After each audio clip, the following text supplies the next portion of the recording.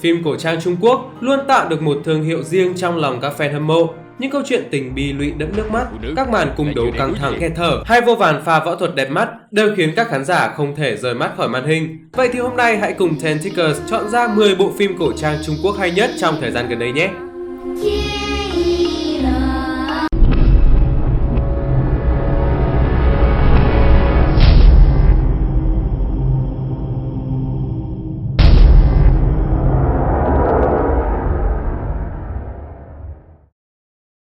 Số 10. Cung tỏa Tâm Ngọc ra mắt năm 2011.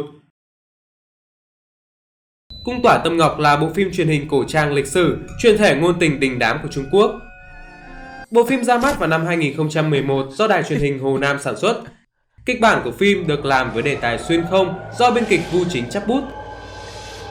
Phim lấy đề tài vượt thời gian, bối cảnh là triều đại nhà Thanh, bắt đầu từ năm Khang Hy thứ 47 năm 1708 và kết thúc là Ung Chính năm thứ tư 1726.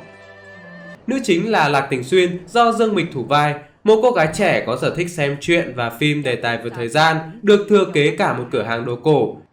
Trong một lần tham gia triển lãm đồ cổ, Tình Xuyên đã bị bức mỹ nhân đồ thu hút.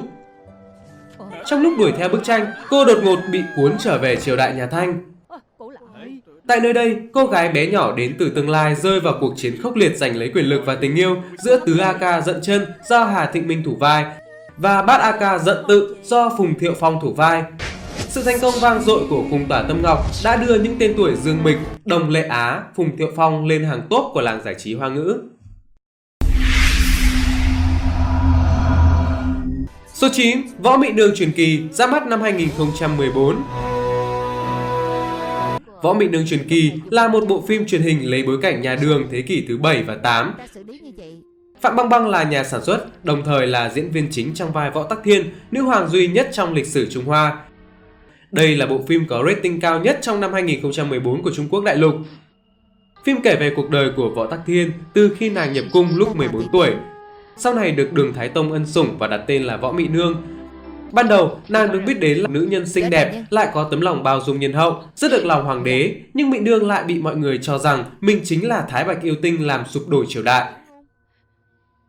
Từ một võ tài nhân hiền lành nhân hậu, không tranh với đời, cuối cùng bị đẩy vào chốn hậu cung đẫm máu và khốc liệt mà nàng đã trở nên độc ác và toan tính cho bản thân nhằm bảo vệ được mình.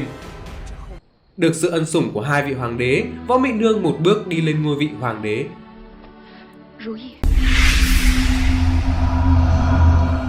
Số 8. Mỹ Nhân Tâm Kế ra mắt năm 2010. Mỹ Nhân Tâm Kế là một bộ phim truyền hình thuộc thể loại dã sử Trung Quốc trong năm 2010 do Vu Chính làm biên kịch, lấy ý tưởng từ tiểu thuyết Vô tận chìm nổi của Tiêu Kỳ Anh. Bối cảnh của phim diễn ra ở thành Trường An, đầu thời kỳ Tây Hán.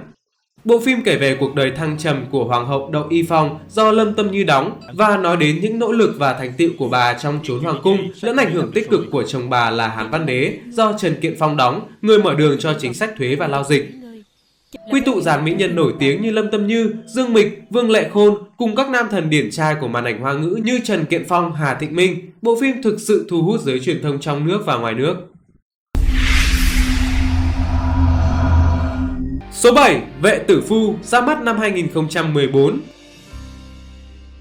Bộ phim xoay quanh cuộc đời đầy thăng trầm của vị hoàng hậu nổi tiếng tài đức, hiền từ của Hán Vũ Đế. Được xây dựng trên nền tảng lịch sử, bộ phim không chỉ thu hút người xem nhờ đề tài cung đấu mà còn mang đậm giá trị nhân văn sâu sắc. Bộ phim đi sâu khai thác cuộc đời đầy truân chuyên của Vệ Tử Phu, qua đó thể hiện những thông điệp về cuộc sống, đạo đức và nghệ thuật. Vệ Tử Phu còn quy tụ được dàn diễn viên nổi tiếng đình đám của Hồng Kông và Trung Quốc như Vương Lạc Đan, Lâm Phong, Châu Lệ Kỳ, được đầu tư với kinh phí khủng. Phim chắc chắn là tác phẩm khán giả không thể bỏ qua trên màn ảnh nhỏ.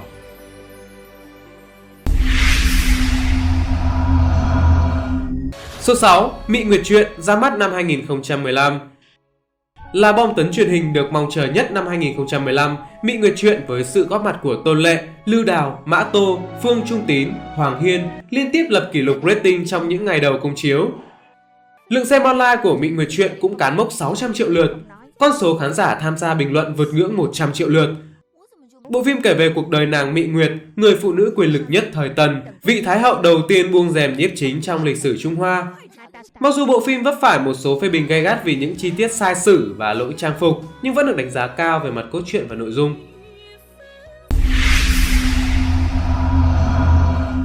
Số 5. Tân Tam Quốc ra mắt năm 2010.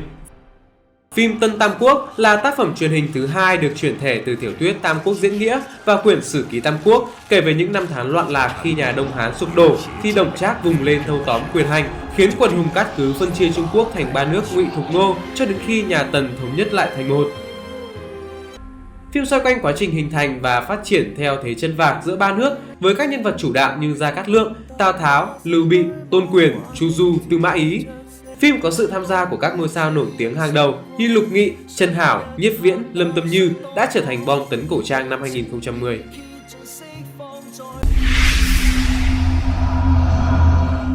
Số 4. Bộ Kinh Tâm ra mắt năm 2011.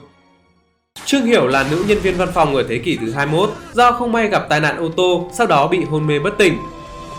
Từ đó cô bị du hành ngược thời gian về thế kỷ 18 đời nhà Thanh dưới thời vua Khang Hy, giữa lúc các hoàng tử của ông đang tranh giành ngôi báu. Tại đây, cô sống dưới thân phận là Mã Nhĩ Thái Nhược Hy, con gái của một quý tộc người Mãn Châu, em gái của Mã Nhĩ Thái Nhược Lan, vợ của Bát A Ca. Do là một người từ tương lai trở về quá khứ, nên cô hoàn toàn không giống như những người con gái khác ở thời đại này. Và do vậy, cô đã làm cho trái tim của biết bao vị A Ca rung động vì mình. Trong đó, hai người đàn ông đặc biệt hơn cả là Từ A Ca và Bát A Ca. Năm 2011, sự thành công rực rỡ của bộ Kinh Tâm đã mở màn cho xu hướng chuyển thể ngôn tình lên màn ảnh nhỏ, kéo dài cho đến hiện nay. Với nội dung bi kịch và đầy nước mắt, phim đã trở thành chuẩn mực cho các phim ngôn tình học hỏi. Bộ phim còn xe duyên cho cặp đôi nhân vật chính Lưu Thi Thi, Ngô Kỳ Long, đồng thời đưa Lưu Thi Thi vụt lên trở thành một trong những hoa đán trẻ của màn ảnh Hoa ngữ.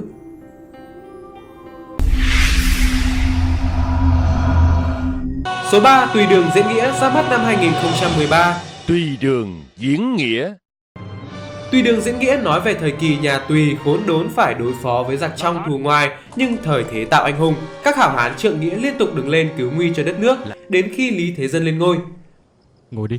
Bộ phim được đầu tư kinh phí lớn, là một trong 3 tác phẩm bom tấn cổ trang truyền hình trong năm 2013, được bảo chứng về dàn diễn viên thực lực, chỉ đạo võ thuật Quốc Kiến Dũng, đặc biệt phần nội dung được cố vấn bởi nhà phê bình nghệ thuật nổi tiếng Đơn Điền Phương. Đại thế đã vậy. Tùy Đường Diễn Nghĩa không hổ là bom tấn truyền hình, kết thúc công chiếu với những thành tích đáng nể, về nhất trong cuộc chạy đua rating, hoàn toàn vượt qua các bom tấn cùng hạng khác. Đứng đầu trong top 10 phim truyền hình ăn khách nhất năm 2013, thống kê lượt xem online đợt 1 trên 5 trang web phim lớn nhất vào khoảng 700 triệu, điểm rate trung bình từ 8.1 đến 9.0. Hai diễn viên tuyến đầu Nghiêm Khoan, Trương Hàn đã trở thành 2 trong 15 nam diễn viên quyền lực nhất đầu năm 2013. Số 2. Lang Gia Bảng ra mắt năm 2015.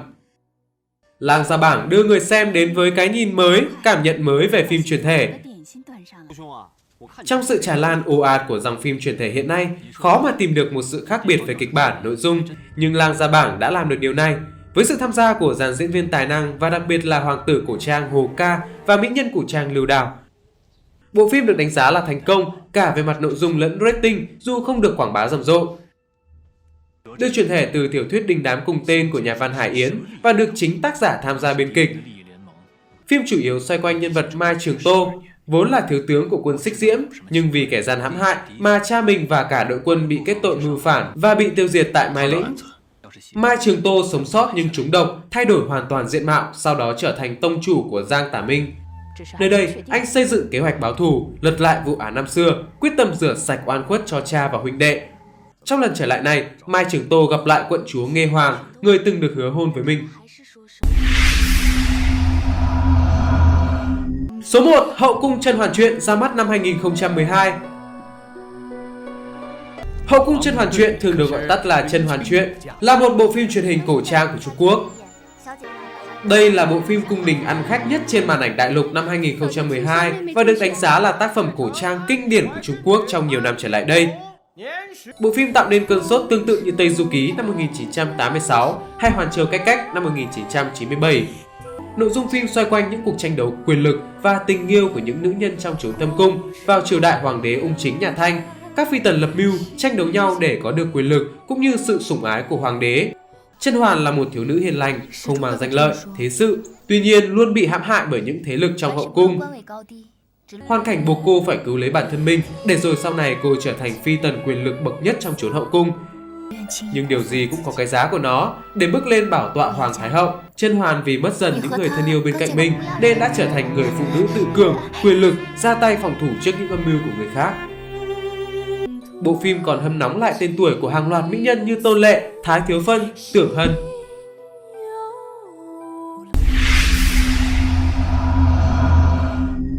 Với những đạo diễn tài ba, những biên kịch vàng cùng dàn diễn viên thực lực, phim cổ trang Trung Quốc ngày càng có chỗ đứng và vị thế riêng trong lòng khán giả.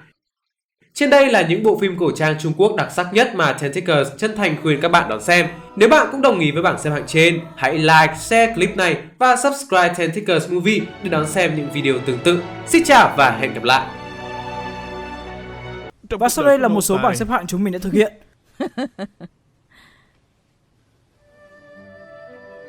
Ngươi cho là bổn cung sẽ xúc động vì ngươi?